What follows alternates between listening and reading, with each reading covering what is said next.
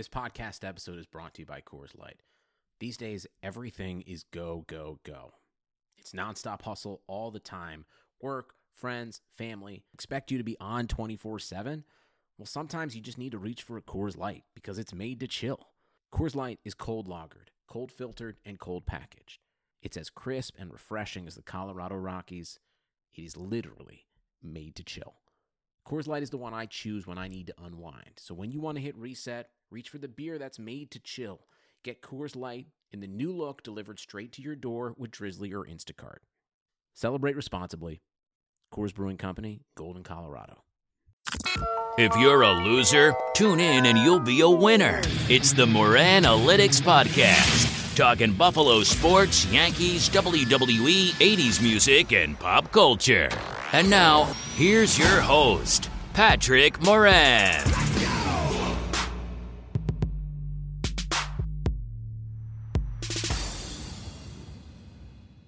And finally, the fans.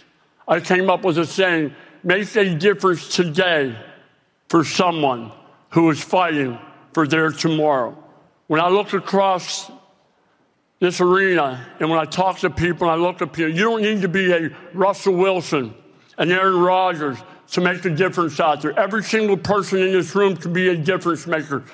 You can be just a normal person who gets up every morning and goes to work. But you can be a difference maker, putting a smile on those faces. My kids, my friends, when they came in to see me, not once did they ever have a frown on their face. So I just urge anybody out there, if you have somebody out there who's suffering, it doesn't have to be cancer. It could be somebody not having a good day. It could be your mom, your dad. It could be your grandparents. What you say to them, the smile that you have on your face, that can be the difference in them making it the next day.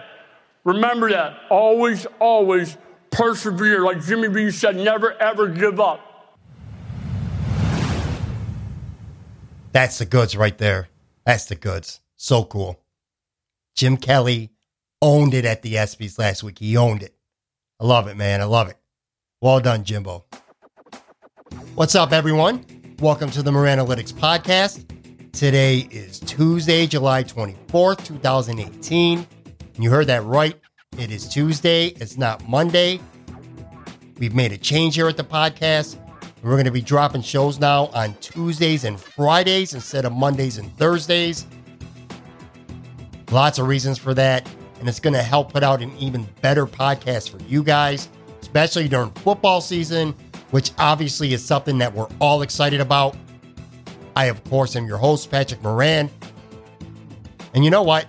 It feels like I just launched this baby last week sometimes, but we've already reached episode 40 with this one today. 40! To celebrate that, coming up on today's show, I've got a huge guest. Right up there with the biggest and best guests I've had on this podcast to date. I'll be joined by ESPN NFL insider Josina Anderson for a wide-ranging interview today. I love me some Josina Anderson. She's been a friend of me and a friend of this podcast since day one when I launched back in February. I decided now was the right time to reach out to her, and the timing was absolutely perfect. It worked out great, so I have her on today, and I'm really excited about that. We talk about everything, from her childhood to college, and how she nearly ended up going to her arch rival Duke instead of North Carolina. We talk about her career path after college, one that took her all the way to Oregon, back to Washington, D.C., and then out to Denver before finally getting the opportunity to work at ESPN. I get her take on a ton of sports media issues. Of course, we talk some football, including her takes on LaShawn McCoy, Josh Allen, Le'Veon Bell, who can, if anyone, can knock off the Patriots in the AFC. And I straight up put her on the spot when I asked her for a Super Bowl prediction in July. I'll tell you what, at least one of the two teams that she picks is not a team that most, if anyone else, is picking right now. It's a great interview. Cannot wait to bring that to you. I do just want to say real quick before getting that started, I'm really enjoying getting to spend some time up here in Buffalo this summer. I've been up here for close to 2 weeks now, and it's been awesome. The weather's nice. It's so much less humid than Florida this time of year. The wings and the pizza, nothing is better than Buffalo. You never realize that until you leave and you come back. When you have those chicken wings in Buffalo after you haven't lived there for a couple of years, it's even better than you can imagine. Besides that, of course, I've had a chance to catch up with some friends, some guys I haven't seen in a year or two, some people I hadn't seen in almost 20 years. So it's been a lot of fun. It's just been an awesome time. I'm going to be here for a few more weeks, and I'm really looking forward to doing more stuff in Buffalo. Maybe I could get out and record a couple podcasts live in a couple cool spots. We'll see how that works out. But anyway, enough about me and enough about my Buffalo love here. Let's get down to business for today's podcast. Here's my long-form interview with the very talented, the very beautiful, and the far smarter than I will ever be, Josina Anderson from ESPN.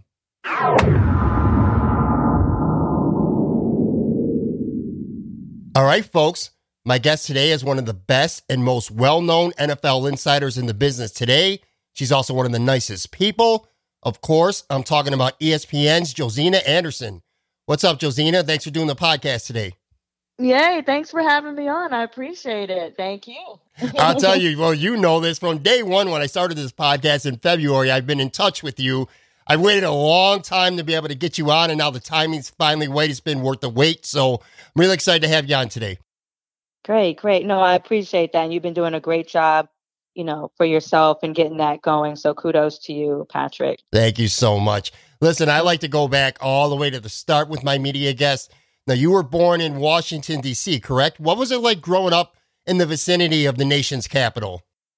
Well, I really don't remember too much of it because I was really, really young, but it's definitely my roots and it influenced, my upbringing, especially during, my high school years where, I moved out of that area. I mean, DC is such a diverse, district, obviously, and even in the greater surrounding areas, Maryland, Virginia, influenced by the history, the culture, a lot of smart people there, ambitious people there.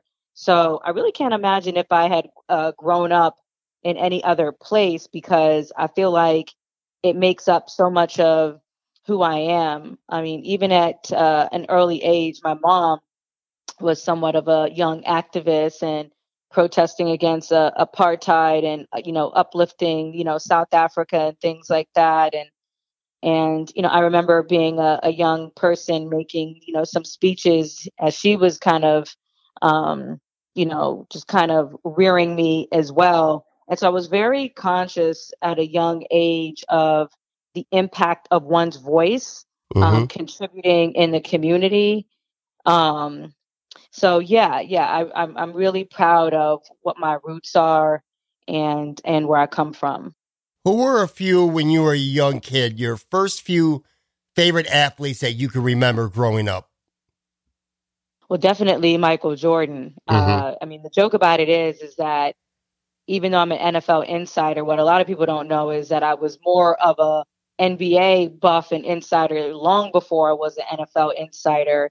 When NBA games used to come on, it was appointment television for me back then in his era because I knew every game that was coming on. I watched an NBA game for 4 full quarters, which is not something that I do now. Right. And I just feel like it's not. I mean, I probably turn it on in the fourth quarter and watch it then, even with some of the better matchups. And I really feel like it's a function of how much I feel like the athletes themselves, particularly in the regular season, are into the game and how much they really value the competition and giving their full effort, which is something I feel like I felt like in Michael Jordan's era, Charles Barkley and back in the day. And I used to cover Michael Jordan at the backside of his career when he was a Wizard. So when he exited the NBA, my love for it at that level kind of, waned at that point as well. Now, you went to high school in Silver Spring, Maryland. I read that you started announcing some games while you were there. Yeah, I was. I used to be the basketball play-by-play announcer at a time when I couldn't run track. And even though I was in a communication arts program in my middle school years, in high school, by having to be the play-by-play announcer for the basketball team, it really kind of got me into the love of the communications field. And what I used to do was really make it an individual thing. Every time a player would start and try to check in for a substitution, I would take their name and make it into something creative that the crowd would identify and say with me every time that player came in. And whatever you can imagine is my personality on TV or whatever you perceive of me. When you're supposed to be a color commentator for basketball, or just a play-by-play person, I was adding all of that extra during the game as well, more than I probably should have. So that's where I just kind of discovered my voice and love for, okay, this is really where I want to do something like this in this field, That's a pretty young age to, figure out that this is what you wanted to do with your life. You know what I mean? A lot of people, it's not until college or even sometimes after college where they decide, sports journalism or reporting or something like that's a field that they want to pursue. It sounds like you kind of knew at a pretty young age where your life would ultimately be headed. Am I right with saying that? Yeah, that's very true. I had an idea of what I wanted to do. I would say from high school, I was pretty clear. And, what would happen is that, my dad played, club soccer for Jamaica. A lot of talk of sports would happen around the dinner table at my house and also, just in my home period. And there was a lot of intelligent conversation. And, it wasn't until, and I know I'm fast forwarding beyond where you are in your chronology of the interview, but it really wasn't until I started working in DC that I really realized that a lot of the opinions that even my stepfather was saying at the dinner table was straight lifted from Michael Wilbon. So then that's when I started to read the Washington Post more and Tony Kornheiser, and it's like, oh, this is where he's getting it from. And oh, let me, read into these opinions even more. And so I really started to fall in love with information and perspective and angle in my high school and college years. And so that's really where that came from.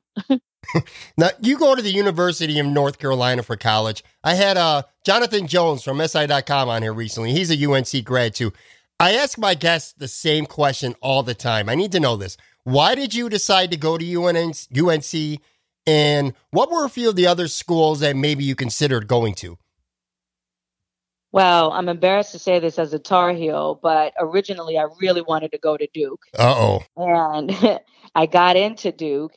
And, it wasn't until my friend was recruited by North Carolina as a trackster that then, she kind of also, I guess, kind of pointed them my direction too. So we both ended up going on a recruit trip together, although she was the original target.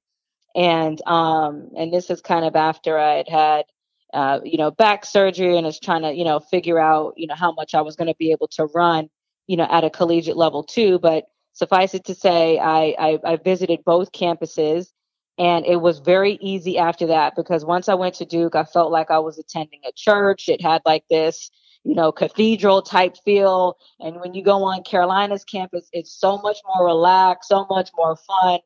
And even though I felt at the time it was almost of higher prestige to go to Duke, I felt like going to North Carolina, I was going to have more of a balanced experience in terms of sports, academics, and social. So I'm so proud of my decision after the fact. And you see me on Twitter once March Madness comes, I'm insufferable to anybody who is not a Tar Heel. So you know I'm 100% Tar Heel blue now. I should have mentioned this before. You were a track and field star at UNC. You ran the 200 and the 400. Tell us about that experience. I imagine it takes incredible commitment to run track and field. And also, when did you first become interested in becoming someone, who ran track and field? Well, I was always the fastest in my school, at least among the females, starting as early as elementary school and going through high school. So whenever you have field day, recess, I won all of that. Obstacle courses, you name it, 50-yard dash. I have mostly blue ribbons that my mom probably still has from those days. So that really just carried over into high school and being the fastest on that team. And I mean, I had to change things up a little bit after my back surgery going to Chapel Hill. But, you know, the experience of it was crazy because there's so many either future Olympians or past Olympians that are associated with that team. And Tasha Colander, Crystal Cox, you know, Milton Campbell. I'm trying to think. Tisha Waller used to go to that school. Alan Johnson, even though they were before my era, as well as Marion Jones, who was before my era, although, you know, her career didn't end in something that, you know, is the most honorable way now. But nonetheless, these were people that were associated with the program. And so for me to participate in that, it was really a lesson in discipline, training like 3-4 hours a day, another hour and a half in the gym, that type of competition. I was always a practice warrior, you know, so yeah, it definitely helped to shape me. And then I think during my sophomore year is when I kind of got burned out on it. And that's where I left and tried out for UNC's soccer team, which, you know, is very decorated. I think they won like upwards of 20 championships. Right. They got the, you know, historic coach in Nancy Dorrance. And I did that for a semester until I really realized that I wasn't going to be Pele, and I came crawling back to the track team. So that's kind of what happened. you graduate with a degree in exercise and sports science. And I read you had internships with two of the biggest radio shows in DC, the Tony Kornheiser show and the Donnie Simpson morning show. What was that experience like for you, and how much ultimately do you think that went on to help you with your career later on? Huge. I mean, everything you imagine about Tony Kornheiser on Pardon Interruption is everything he was back then as a radio personality for, you know, WTM in Rockville. And I never forget, and I tell this story a lot when, you know, sometimes I give speeches at colleges or I talk to young people. One time I came into WTEM and Tony Kornheiser asked me what it is that I wanted to major in. And I said, duh, I'm majoring in communications journalism. That's why I'm here. I want to do, you know, something in the field of what you're doing. And he said to me, you know, you don't need to major. And I'm not trying to discourage all the journalism, you know, majors, you know, students out there. And I say this even when I come to their classes. But this is what he said to me. He said, you don't need to major in it. You know, the most important thing is that you get internships in it and you get practical experience, because he said it doesn't take a rocket science to do what we're doing. Right. It's more that you get real time experience, and then it might be more beneficial for you to get a degree in something else you like, because being in TV or being a journalist sometimes can be like an actor where we're in and out of gigs, and you may need another degree to support you. And that really was, you know, foreshadowed my career path, because I did end up, you know, changing or more focused on exercise sports science as my major. And after my first year being an anchor in Oregon, when I quit my job, and that's another, or I left, I should say, and that's another story in and of itself, I ended up being a personal trainer and using that degree for 4 years while I was personal training by day, supporting myself, and then reporting for free in the evening. So that it actually did help me at that point in my career, everything that he did say, you know. You know, I should have also added this. I keep adding stuff to things you've done when we talk right now. You're an accomplished ballet dancer, and you've done residencies with the Dance Theater of Harlem and Pennsylvania Ballet. I'm reading this right now. You also performed as a soloist for the American Youth Ballet. How in the world did you ever find time, you know, to juggle all this stuff? And also, what got you interested in ballet? Because I don't know a lot of people who have done that. Well, it's because I did ballet before I was, you know, concentrating on running. So I was a ballet dancer from, I think, pretty much age 3 to 16. So I did it 13 years. Wow. I was very serious at it. My mom had me doing it about 4 to 5 times a week, to the chagrin of my father, who thought if I had picked up soccer and had been focusing, and it's kind of a, you know, something that bothers him to this day, because he feels like had I been doing soccer that I would have been on the USA soccer, the women's soccer team. primarily also because in that, once I did go to soccer for that short stint at UNC, I was, and to be expected because I came from track, I was the fastest on even that team amongst the UNC women's soccer girls. And obviously they were more skilled. I couldn't dribble for my life, but it really stood out to him that had I, honed that skill when I was younger, I probably would have, been at that level. But yeah, I did it for 13 years. I performed for American Youth Ballet. I did, summer programs that involved the women from the Dance Theater of Harlem and from other ballets that I can't even remember now. Pennsylvania Ballet did their summer residency programs, and then what happened is that I really started to pick up track, and it was very hard to do both with my schedule and not cramp in one and also cramp in the other. But I will say that at the time that I did both, and when both overlapped briefly, that I was at my fastest in short sprints at the time. So I always tell these athletes, whether it's football players, whoever, and I think Eddie George might have done it in his career at one point, and there's some other athletes who have done it, but the combination of ballet and track, had me at my best athletically, I feel like, in terms of my speed. So I will always, to this day, still recommend that. Now, you began your TV career, and you mentioned this before, as a sports anchor reporter at CBS affiliate in Coast Bay, Oregon. I'm going to be honest with you. I had to look it up and find out that was in Oregon. I didn't know where that was. I don't think I've ever talked to someone who's lived in Oregon in my life. What was Oregon like? Well, it was very hard. I mean, to leave North Carolina and to go straight to the edge of the West Coast. I always say Coos Bay, for me, at least just because of where I come from, felt like the last piece of sand on the West Coast that you could literally live on. I mean, you have to fly into Portland, and then you have to take another small cedar plane to get to Coos Bay. And, oh, wow. And I know one time my dad said to me, when he was riding one of those planes and it looked like there were these black bands around the engine, he would always call them the rubber band planes. He said, so you make me ride this rubber band plane to come get you. So, because that's what it looked like. And it was very difficult to be that far away from my family. But I will say this, that, coming up and doing all those ballet camps and being a Girl Scout, and doing African wilderness camps like my mom made me do, where I had to learn to live in the woods for, 2 weeks at a time, and being an only child for a long time, I really did have the mentality to make it through that.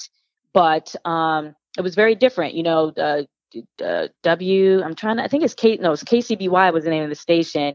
It was like a barn that felt like it was a converted barn, and you had to kind of run your prompter with your foot like a bicycle pedal, and anywhere I went, I felt like I stood out as a African American individual because there wasn't many. So it's almost like, oh, there she is in the mall, there she is in the grocery store. So it was definitely very hard, but I did have this one couple who basically allowed me to stay in their house and took care of me. So I was very fortunate that way, that I didn't feel alone, because they allowed me to stay at the top of their house. And that was kind of my housing situation while I was there. And I was very fortunate to have the Jacobsons rather while I was there. Yeah. Now you go back to DC about a year later or so, and you mentioned this, you started doing a lot of sports coverage, working with the Skins, the Wizards, the Mystics, among others. And you talked about this. You also, you had to I shouldn't say, that's a bad choice of words there, but you did other things, to support yourself at that time. Was it ever discouraging in terms of, you want to be a sports reporter and, doing other stuff while, before the right opportunity would ultimately come about for you, which obviously, of course, it did.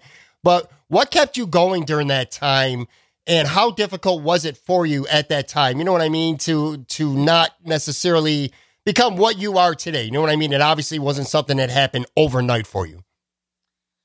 Well, it was very difficult because, what happened at the end of my time in Oregon is I literally woke up one day, I had an epiphany because I had been sending out so many resume tapes and I was never getting the job, which was a stark contrast from how it happened when I got my job leaving college to go to Oregon. It happened very easily. So I had assumed, oh, everyone loves me.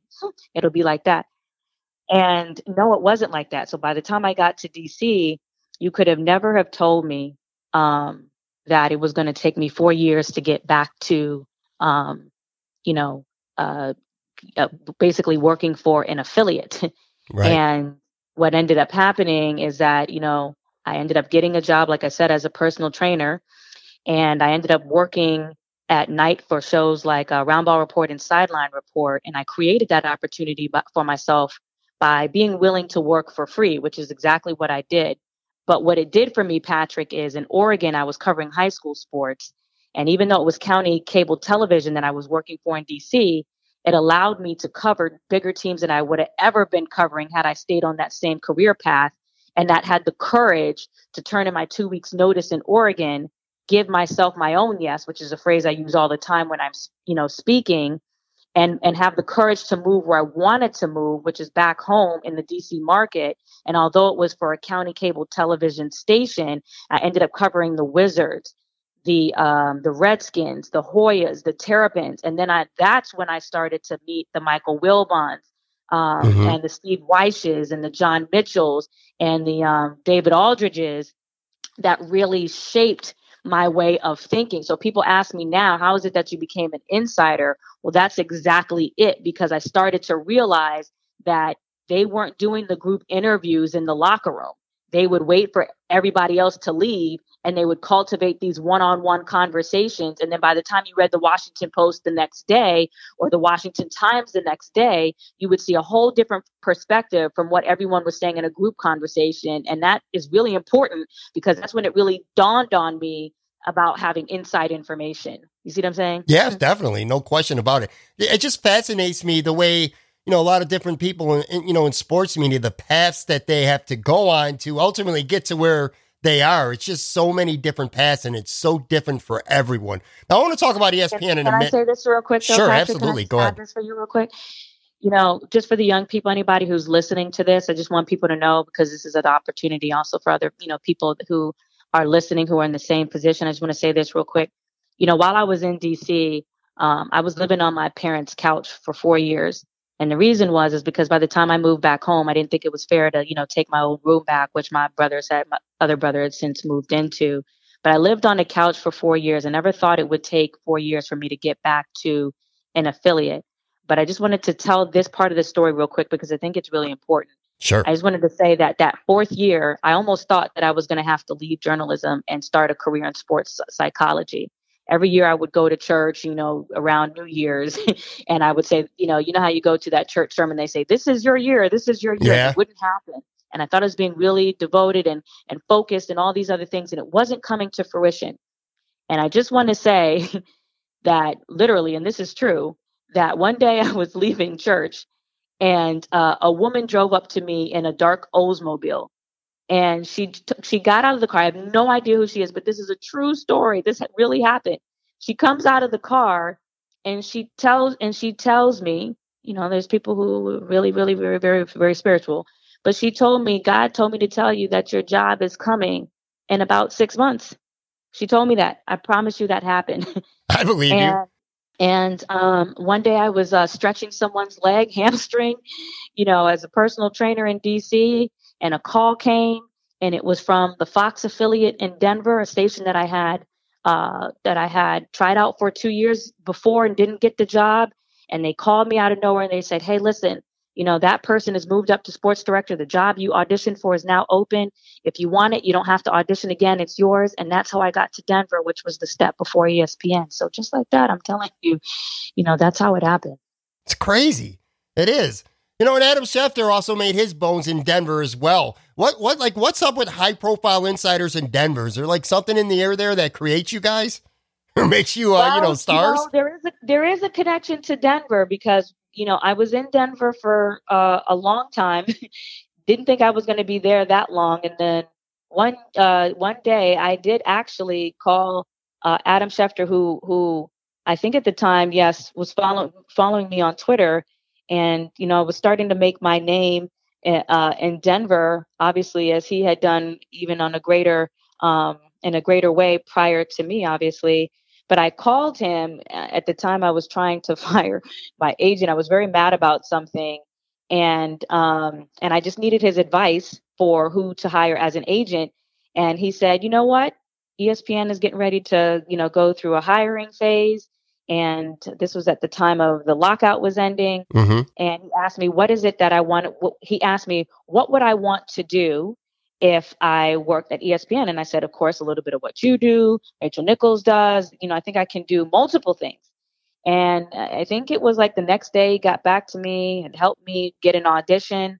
And then a few weeks later, I was hired at ESPN. So had I not called, Adam that one day to just reach out for help on something else, I don't know, maybe I would have been still hired or what have you, but I certainly owe a lot of my, presence here at ESPN to him. Obviously the man that has hired me, Seth Markman, and just his mentorship and the example that he has set as the nation's top insider too. That's awesome. What were your expectations at the time when you first got hired by ESPN?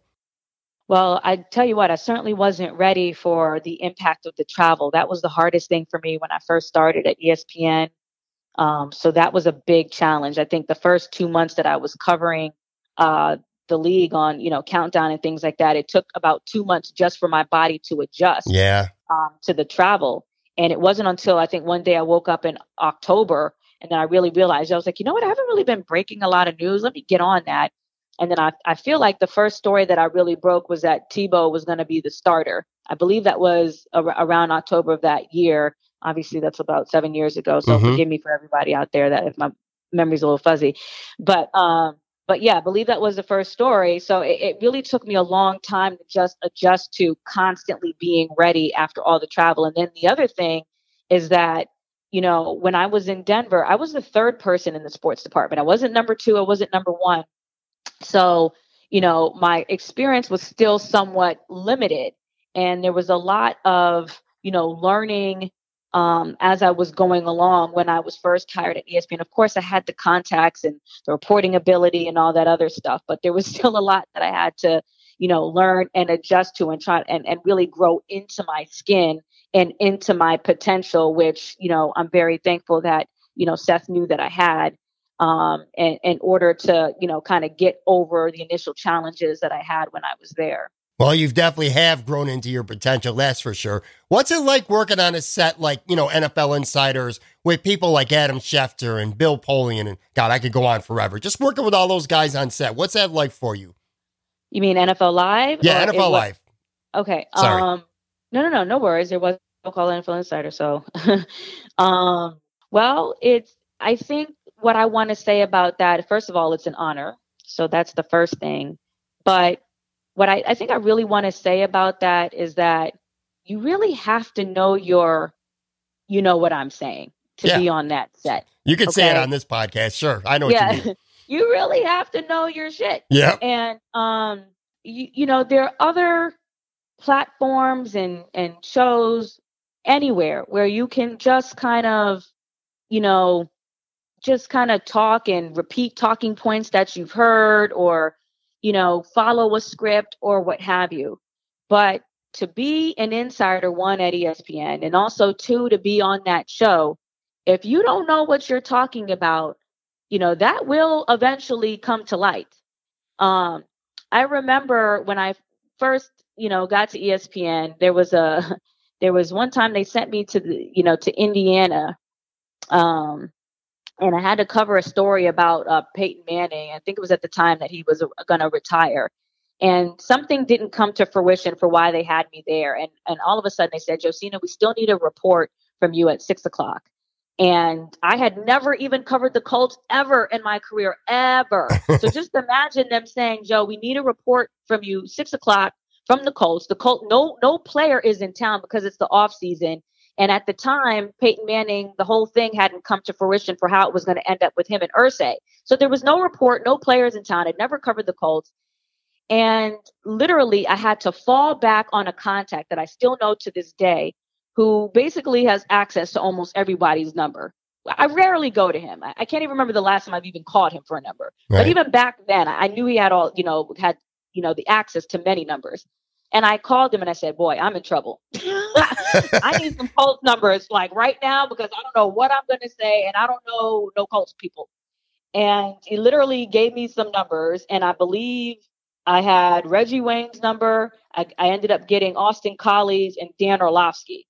And I called them and they gave me something to say. And so by the time I did this report at 6, I completely, had something to say. And what I'm saying is, even though I didn't have the Colts contacts, I still had the contact, which I call Delta contacts. Delta contacts are contacts that have contacts to a lot of contacts. Mm-hmm. So I still had the Delta contact to be able to get to who I needed to get to. And what I'm saying is that you can't just be any reporter and do this job. You really have to have had those resources cultivated before they even bring you into the fold, let alone sit on the desk in between the likes of an Adam Schefter and a Bill Polian, people who can see right through you if you know what you're talking about or not, and hold your own shoulder to shoulder as a female who didn't even play the sport and talk confidently between them. That takes a lot. And, that's why I respect any female in this business. And I throw my weight behind any, and what I mean by weight in terms of like my just, willingness to just, compliment them, just in a big way. That's what I mean by that. Like the Andrea Kramers and Pamela Oliver, whoever, all the people who have put in their time and know what they're talking about. I respect that because I feel like I strive to be cut from the same cloth. Yeah, I mean, listen, I'm really glad that you said that because you've become one of the top sports reporters and insiders in the game now over the past several years. And I'm talking man or woman. I don't care if it's a man or woman. I'm confident, generally speaking, you probably get treated fairly, but I'm sure that you've also had your difficulties as well going through the years. Working in an industry that's mostly been dominated by males.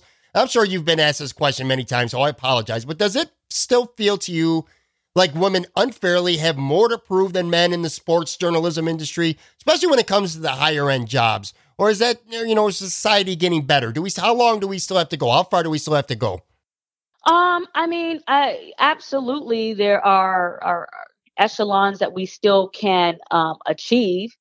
But you do see that there has been progress made, obviously, with me being ESPN's first NFL insider. They've got Beth Mowins, calling games. Susie Colbert is the host of Monday Countdown. So you see where we have made gains, but at the same time, have there been, challenges in terms of proving myself? Yes, but I feel like, of course, particularly early in my career, but my focus was always this. It was let people see that I know what I'm talking about first. And even beyond that, let me take one step back. It's not even letting them see that I know what I'm talking about. I spent a lot of time listening first before I even say anything. Even when Mike Shanahan was the head coach of the Broncos, I think I spent the first year. I don't even know that I asked a question his first year there. My first year there, because I needed to really learn what questions he respects. And I needed to learn how the room moved. And then once I felt very confident, then it was very hard to shut me up. But it took me, but that's how I move. And even during coaches' press conference now, I ask, questions, but especially when it's a new person or I'm learning a room or whatever, I think it's so important to just listen and take it in. Like Wilbon back in the day when I was working in DC, he would sit in the back of the room. And I always noticed, like as a young journalist, I was so eager to, show I was confident and ask questions. He would sit in the back of the room and he would just, I think Doug Collins was the coach of the Wizards at the time. He would just sit back and just listen and would not be pressed to say one thing. And then the next day would have the most amazing article. And that still makes an impression to me this day. I can sit there and hear a Ben McAdoo or hear somebody and not ask one question and still come out the next day and drop a bomb of a scoop. You see what I'm saying? So it's not really about showing, the people in the room that all this and all that. It's about hearing what they have to say, moving that around in your brain so you know how you're going to ask questions to other people off of that, and then cultivating that later on in the evening and then doing what you have to do. So, and that's just one aspect of it. But yeah, certainly, clearly, I've gone through my challenges as a female, as an African-American journalist, all of those things. But I would like to think that all of those things have contributed to, me fortifying my spine, to have the wherewithal to still be here and still have the longevity and still be going. Sure. Now, through the years, you've interviewed hundreds of athletes. Let me ask you this question. Who's the toughest athlete that you've ever had to deal with? And I'm not necessarily saying this guy or this woman, is the biggest jerk or the worst person. I'm not saying that at all. Just somebody who's been the most difficult for you to deal with when it comes to interviews or, stories and stuff like that. Do you have one? Well, first of all, I would never say a name because that breaks my ethos just as an insider. But because what I do as an insider, the primary thing I do is not break stories. Right. The primary thing I do is build trust. Sure. And I spend a lot of time just edifying rapport with different people around the league. But I will say this. What I will say to you is that I do feel a shift in our business now. And that is we are, not only in an information shift, in terms of how people are consuming it, but also with the hyper focus these athletes have on personal branding and the way that they can also get their own voice out, and also just the generational gap where there isn't, I sense an eroding of, that the respect of one's word. Do you know what I'm saying? Sure. And also just kind of, I don't want to say the old guard, but really just the traditional way of doing things. I do sense that. And I've covered so many great athletes who, if I call them right now and I say, I need this, they got it. You see what I'm saying? Because we've built that rapport and we've had that longevity over the course of my career. But I am starting to sense with some of the younger players coming up that same regard for, building a rapport, valuing trust, realizing even still in this day and age of Twitter and Instagram, that the role of the journalist is still important, and the respect of that is starting to erode. And that is a concern of mine. And to the point where I do feel like all of us in this game have to really begin to not only learn how to adapt in the relationships with the influence of social media, but also in how we bring social media into our own fold and brand ourselves outside of the traditional ways of which we seek and maintain employment. I feel like I'm getting a free education right now. It's just because it really is something that I've been, thinking about. And a lot of us, in the business, we've been, at least people I talk to, we've been talking about that and, how things are shifting. And part of staying in this game a long time, and I've been doing this for a long time now, probably longer than I care to, enumerate on your program right now.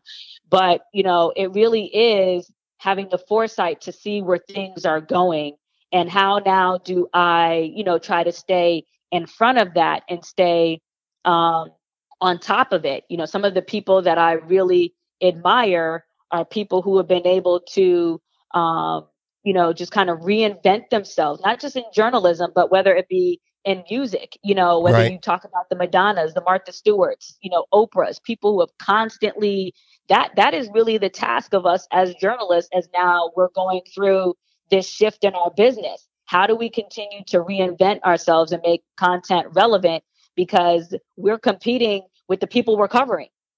Yeah, no question about that. You mentioned travel earlier. I would assume that's one of the hardest things about the job. What would you consider one of the most fun parts of your job? Well, the fact I actually, it's hard in the sense of, initially it was hard in the sense of my sleep and just adapting to being tired and still performing at a high level. But I actually love to travel.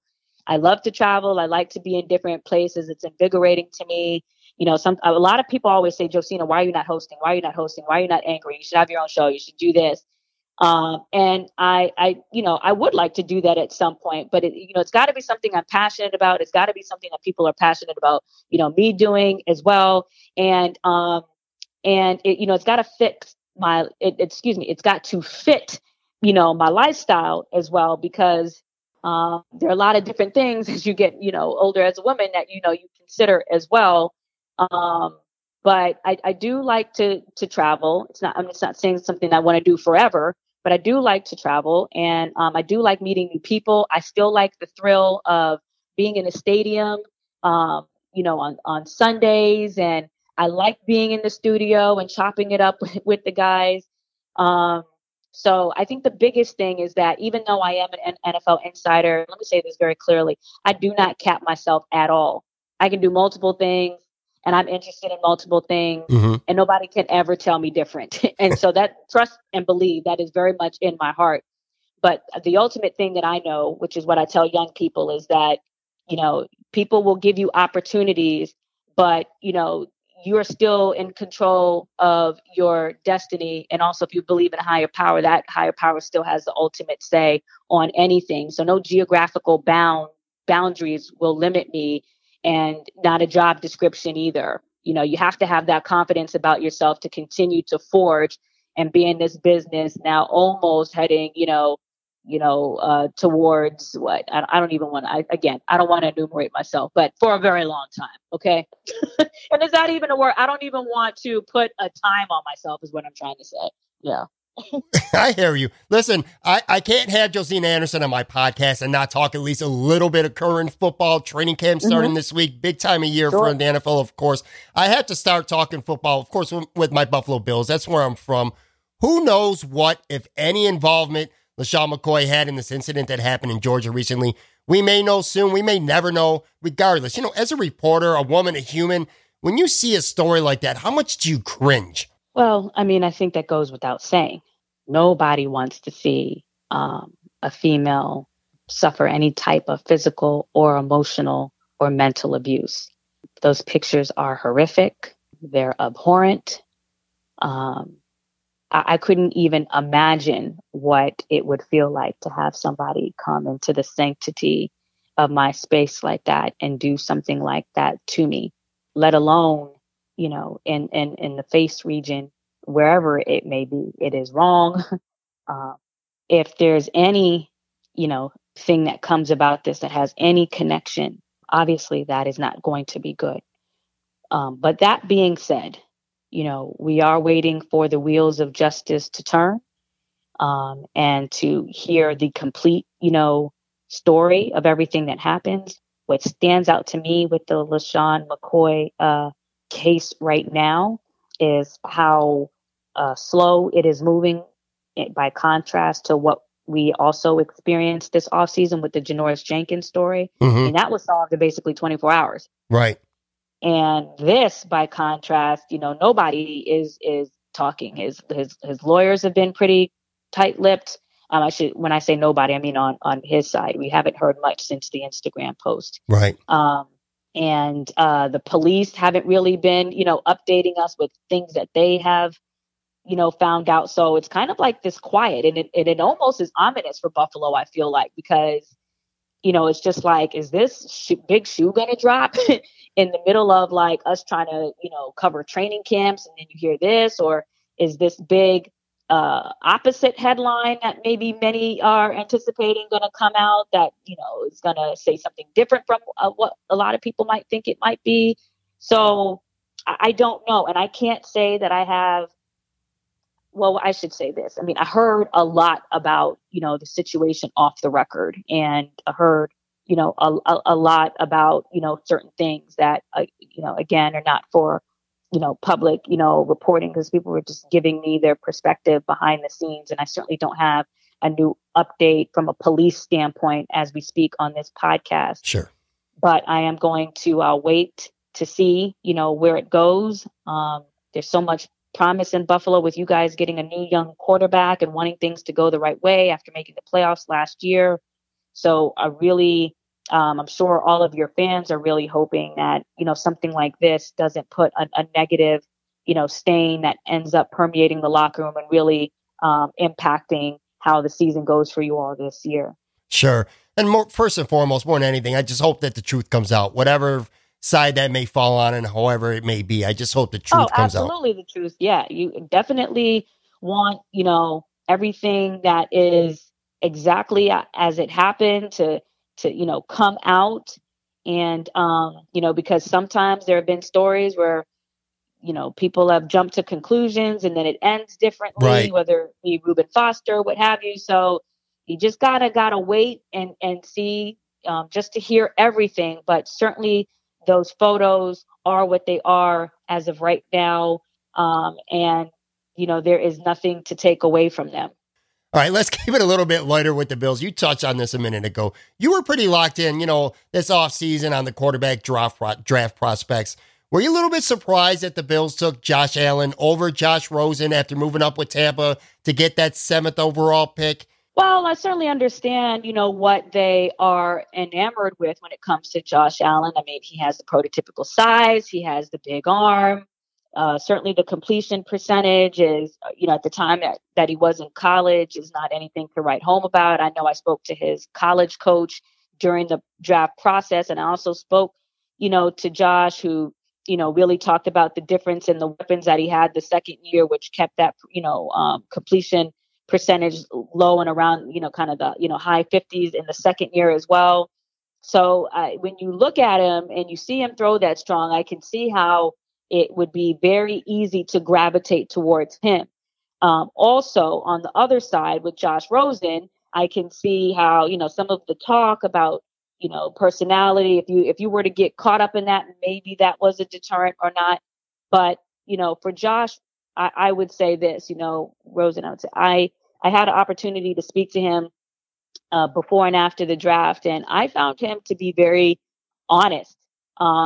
Actually, after the draft, he was one of the few quarterbacks that, still kind of kept in touch with me without me having to try to prod agents and things like that.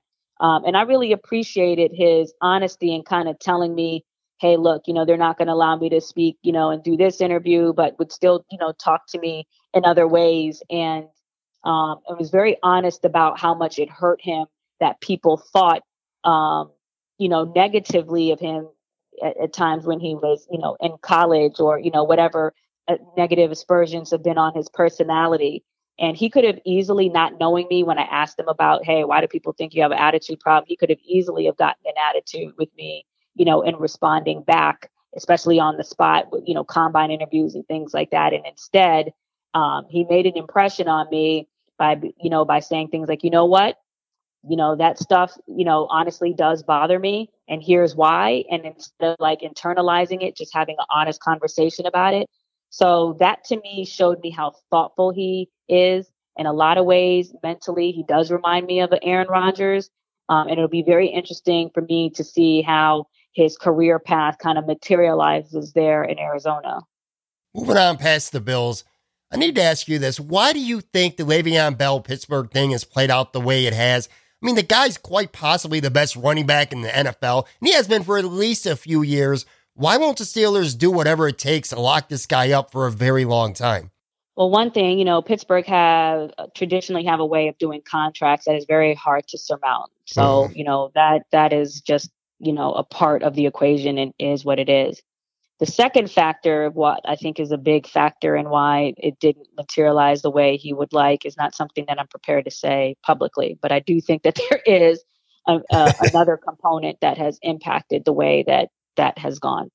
And then thirdly, I would say that one of the things that I have said on NFL Live is this, and I think it applies when it comes to doing NFL contracts. I think it applies when any employee is being, getting hired by an employer, or we all are in the times when we're facing getting raises and things like that. And this is kind of like an overall overarching point that I have. Just because a company or NFL team, during a negotiation has leverage over you, and I'm saying this about everything, doesn't mean that it's the right thing to do to exercise it. You understand what I'm saying? Yeah. Because if an employee, or in this case here, as we're talking about, an NFL player, i.e. Le'Veon Bell, has done what they have done for you in terms of their production, in terms of how multifaceted they are and how they contribute to the offense, then reward that. Yeah. Then reward that. Then reward that.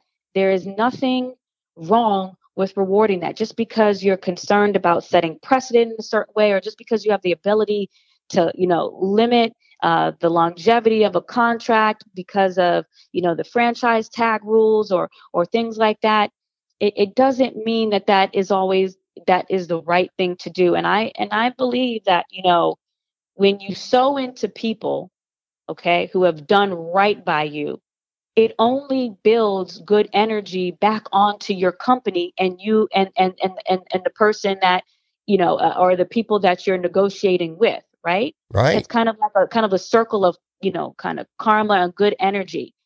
And so, if there's a decline or a decrease in production, or, that person has had issues in certain ways that are really, really, really made it like, made you hesitant in giving them the contract, I understand. But when the person has done right by the company, when the person has done right by the team, when the person has produced, when that person has worked hard, reward them. And then, don't be surprised when you're in a game, it's the fourth quarter, it's 2 minutes to go, and you need that one ball to bounce the right way. Well, maybe that it'll just happen to go that way because you did the right thing. That's what I'm talking about. And so it's very interesting even now to see what's going to happen with Julio Jones, who's going to make $10.5 million this year. And even though he signed the contract, and I get all that, but the reality is that, his salary right now is $6 million below what a lot of athletes are making right on average this year. And so as we even turn the dial with Odell Beckham Jr. and some of these contracts, it's really something to consider for these athletes moving forward in terms of the longevity of the deals that they sign, so that 2 and 3 years into the deal, it really becomes more of a discussion as to how much the money that they're making is off market value. I hear you. Well, if it's not Pittsburgh, someone's paying him next offseason, because Le'Veon Bell's talent is just off the charts ridiculous. Hopefully, but it's not a guarantee. Got to still stay healthy. Things still have to go right on and off the field. That's why, when people say, oh, Joe, you advocate for this, advocate for that. No, it really isn't about, advocating for a player side. That's not really it. It really is about, just advocating, rewarding good work. That's what it is for anybody. And I say that because I believe that for our industry, for myself, for anybody. Right. You know what I'm saying? But right. I'm from Buffalo, so obviously I hate the Patriots. Who in the AFC has the best chance to knock them off this year? AFC East? Anyone? No one's got a chance to knock them out of the AFC East. That's not happening. I'm talking about who in the AFC. Who could stop them from going to the Super Bowl in the AFC this year? Who's got the best chance to beat them? Oh gosh. Exactly. Well, no. I'm gonna be honest with you. I'm literally pulling up the teams in front of me so I can see it right now. Of the teams that I'm looking at, gosh. I don't know. I really like. I don't be surprised, but I really like Denver. I believe I like the defense on Denver. I think Case Keenum took a big step last year. Mm-hmm. I think sometimes, one thing that I watch for, if people have been doing things the right way, or if they've been done wrong, because I try to evaluate intrinsic motivation in players. And that was really wrong to me, what happened to Case in the stand-up. I understand every team has the ability to upgrade and move on. And I really respect the Minnesota Vikings organization and their PR staff and all that other stuff, right? But and just in terms of the individual case with Case Keenum, I mean, boy, he really did a lot and accomplished a lot last year. And it would have been really nice to see him, be able to have the opportunity to build on that. And that says nothing against, Kirk Cousins and things like that. I'm just talking about Case in and of himself. Now both men have the opportunity now to be in their respective new places and grow. And we'll all see by the end of the season how, each player situation evolves. But I think that will end up being a big motivation for Case, just because he was the quarterback of the team that did, go a stone's throw from the Super Bowl, right, and leading that team. So I would have to say, to answer your question in a very long way, the Denver Broncos, and obviously would not be surprised about Houston and Jacksonville, Right. Would not be surprised with those two. One more NFL question, then we're going to wrap this up with the little mini lightning round. All right, so We're getting ready to start training camp now around the league. Let me be the first, or if not the first, one of the first to ask you a question you'll probably be asked about 1,000 times, and I'm sure you'll talk about it on ESPN soon enough. I want you to give me your late July, entirely way too early Super Bowl prediction, which I'm sure could change many times, but as of right now today, got to be put on the spot. Give me a Super Bowl prediction. 6 months from now, I want to replay this podcast and say, winning or what team? Give me the two teams that'll be in it. And if you want to pick the winner, go ahead too. Lord. All right, well, let me look at this depth chart right now hold on. I would say for the NFC, I'm going to pick the Vikings right now. Okay. And then in the AFC, I am going to pick for now. Good Lord. As of right now, I am going to pick the Denver Broncos. I do think that Case Keenum's experience of what happened to him last year and how it did not go well for him in that NFC Championship game is really valuable experience. Couple that with the defense that has Von Miller, Chris Harris. You added, Chubb there in the draft as well. They still got the offensive weapons in Emmanuel Sanders and Demaryius Thomas. They have, the makings to do that. And of course, listen, come back to me after the halfway point in the NFL season so I can modify things. Well, I'm going to tell you right now, if Denver goes to the Super Bowl, I promise you, any life advice, anything, I'm going to be DMing you for the most mundane little things. I know all the Houston Texans fans and the Jaguars fans, maybe even, Baltimore, they all going to come for me, whatever. But listen, that's what I'm thinking right now. And it's July. With the Philadelphia Eagles, because, I still think that they'll be in there. So, we'll see. We'll see. All right. We're going to end like I do with every guest with a little mini lightning round. Just going to ask you a handful of human interest, random questions. Nothing too serious here. Not a lot of deep thought required either. Whatever you think of, that's your answer. Cool? Mm-hmm. All right. What's your favorite non-sports related activity to do currently? My favorite non-sports related activity to do is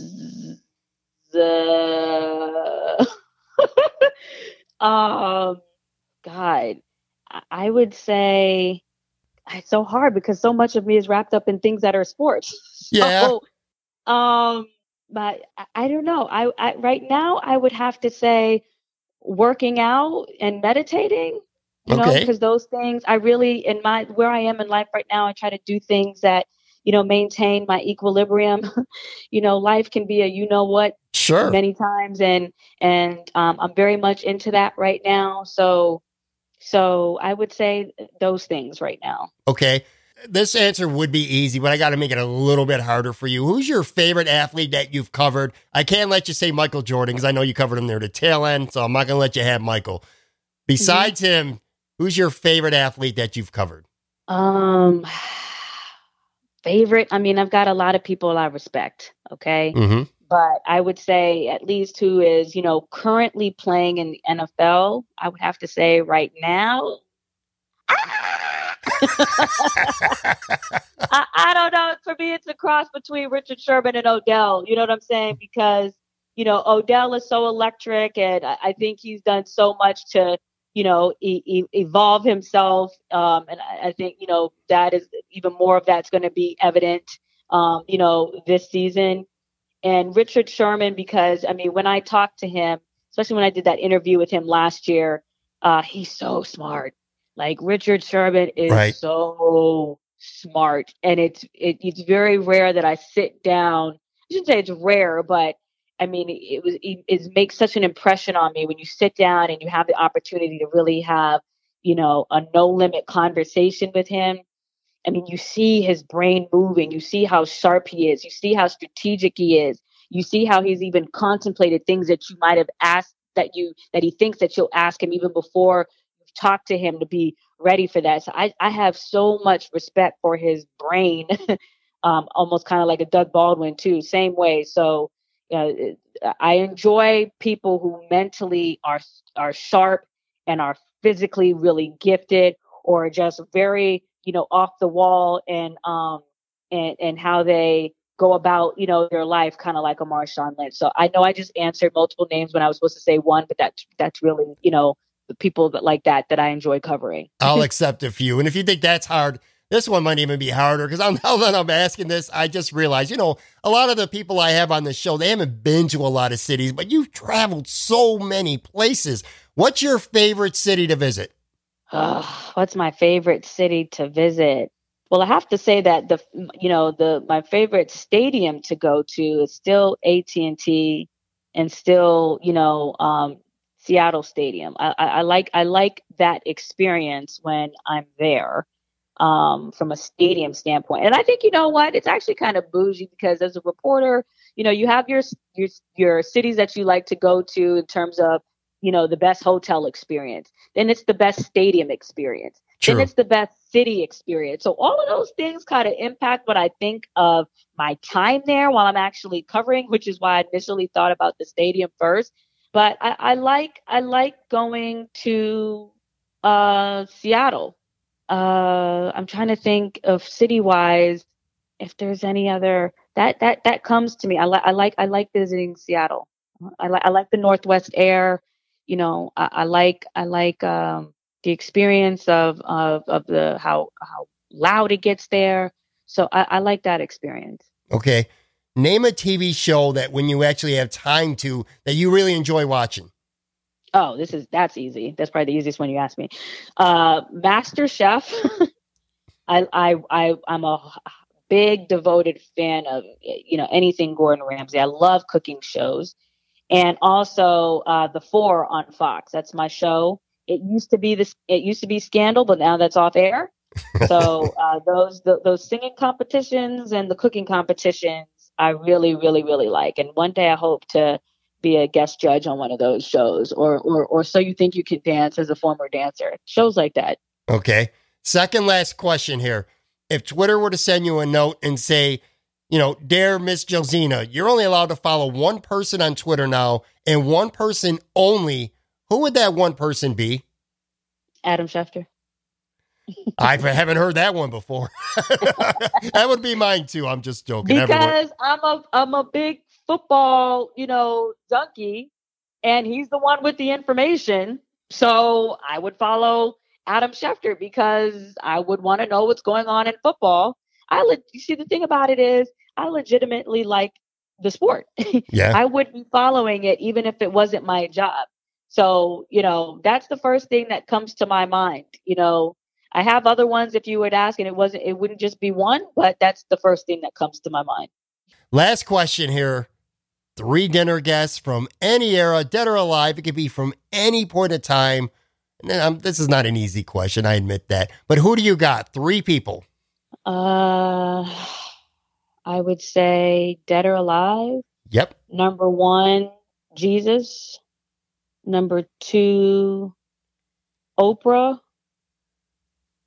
Number 3, and, this is just being truthful. I'm not trying to make any statement with it, but, you asked me, it would be Barack Obama. Beautiful. Beautiful. All right.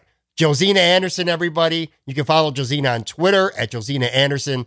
Again, thank you so much for your time. It was a great honor to have you on this podcast. This was a lot of fun. And like I said earlier, in some ways, I also feel like I got an education today. And I'm sure a lot of fans, a lot of sports media fans out there listening are going to feel the same. Thank you so much. No problem. Thank you. I appreciate it.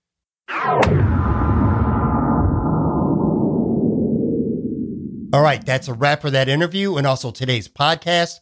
One more time, a huge thank you to Josina Anderson, quite possibly my favorite guest on the show so far. Really appreciate her and appreciate her time. Thanks again, Josina. Coming up on Friday's show, it'll be a stroll down memory lane for Buffalo Bills fans. I'll be joined by former Bills wide receiver and one of the most popular players during their Super Bowl years. Don Beebe will be my guest on this podcast on Friday. If you haven't done so already, I really encourage you to go to iTunes and subscribe to this podcast.